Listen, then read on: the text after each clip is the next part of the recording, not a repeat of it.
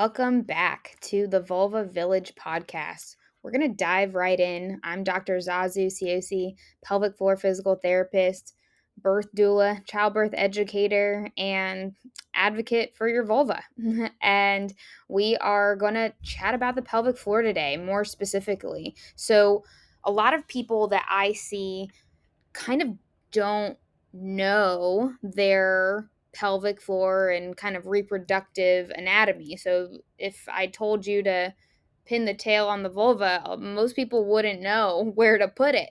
And so in particular, the vulva is all of the external genitalia that we can see from the outside. And the vagina is actually something you can't see from the outside.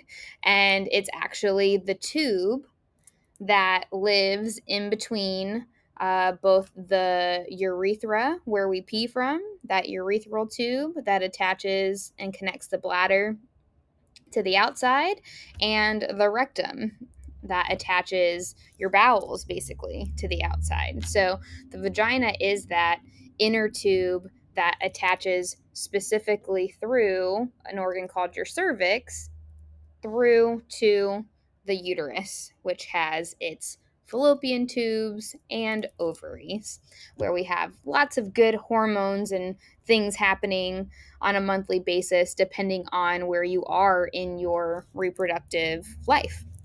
So, pelvic floor muscles work into this equation because they are really helpful in both helping you be able to pee not on accident and not on yourself during the day when you laugh, sneeze, or cough.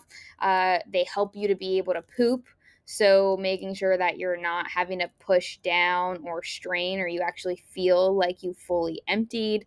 They also can be helpful during sex. And so just like in ways that they can be helpful and their function should be ideally kind of aiding the system to work really well together as a whole, if we've got pelvic floor issues, we can also start to have problems in those areas. And that's where, again, a lot of times just literally knowing what body parts you have, what roles they play, puts you so far ahead of the curve in being able to help recognize, okay, cool, this is going on in my body, and how to start helping yourself, how to start healing yourself, and how to start building your vulva village, if you will, if you are someone with a vulva that needs a little bit of help.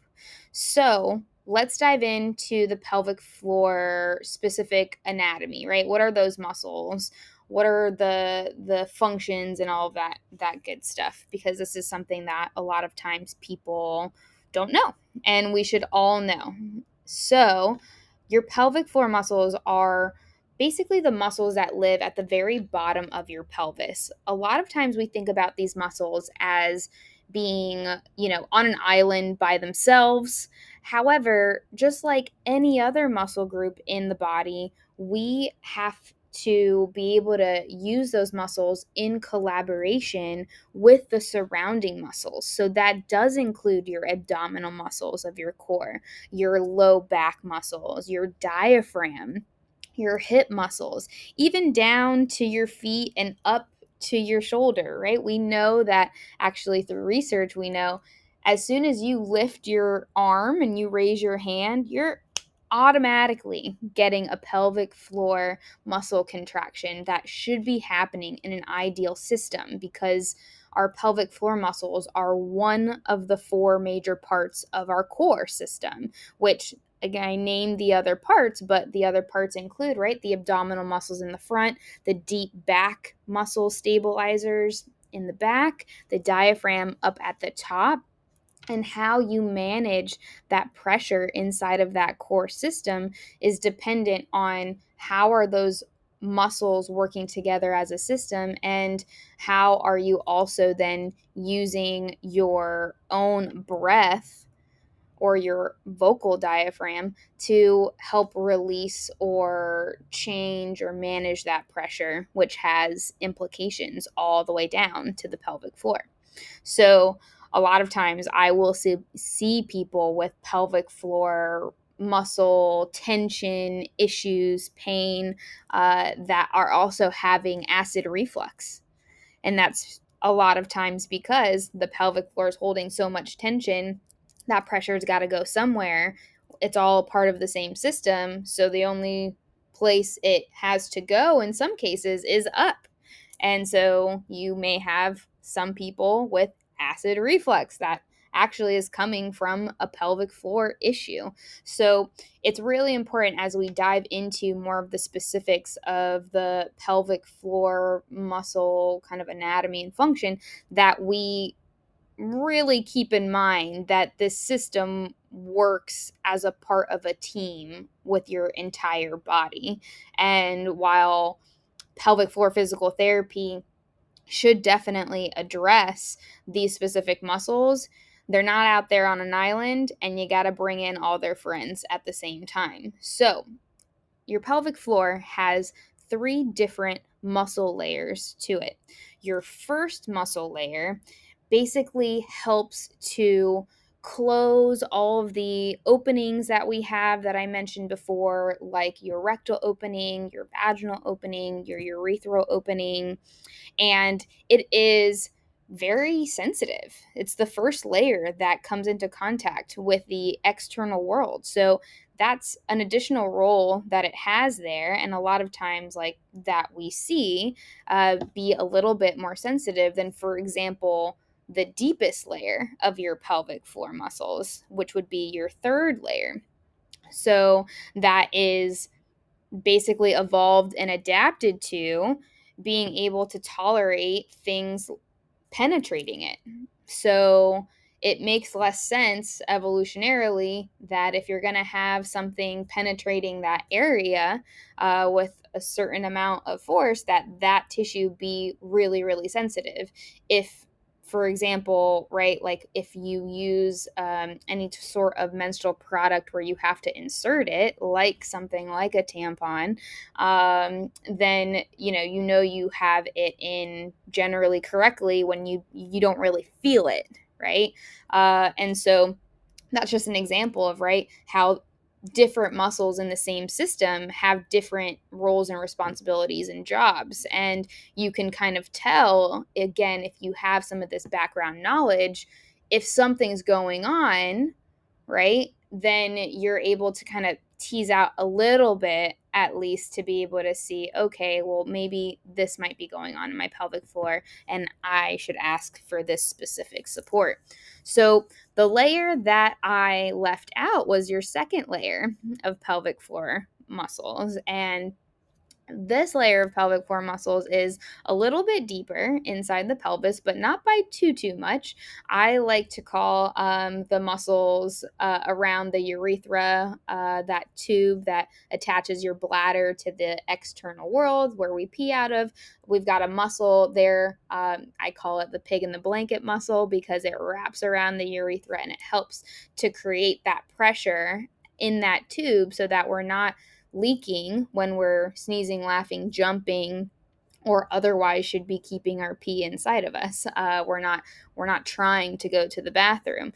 And so this is a part of that second layer. And we've got another muscle that really wraps around the vaginal tube and also helps with some compression or releasing in and through that area. And specifically, I tend to see a lot of people who have pain with sex, that basically those muscles can kind of close down between the first and the second layers and really not allow for any type of penetration, or it be very, very, very difficult and painful.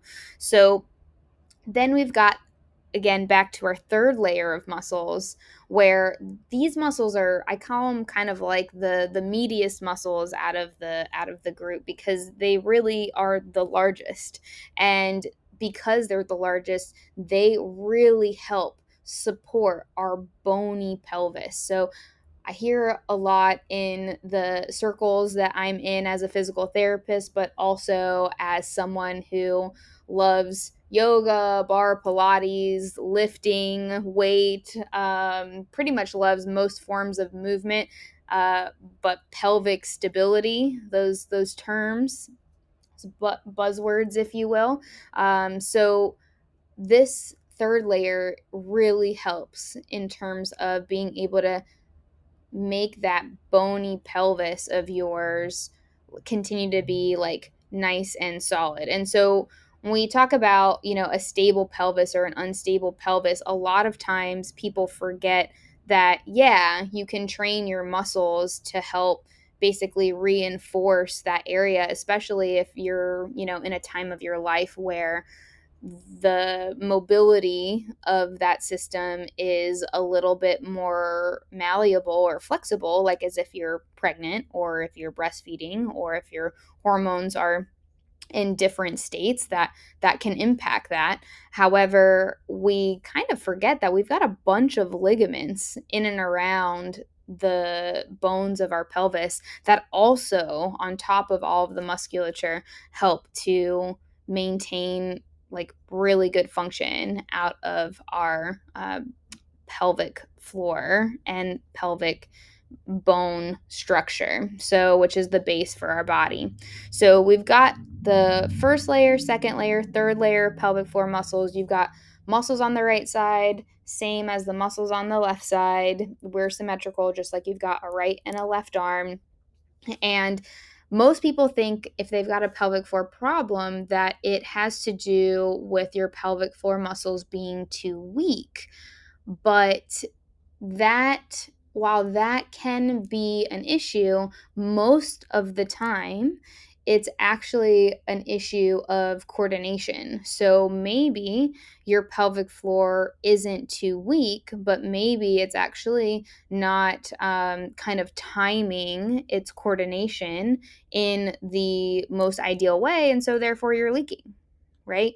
Or your baseline tension is at a tension level that is too high. And so then baseline, you've got pain when maybe you're doing, bar or maybe when you're having sex. So the pelvic floor in particular is something that is a system that's pretty complex, but it's simple at the same time. We just need to have good background information, and that's literally why we're here at the Vulva Village, is to start to provide some of this really good in-depth background information so that you can empower yourself and help yourself and ask for help when you need it.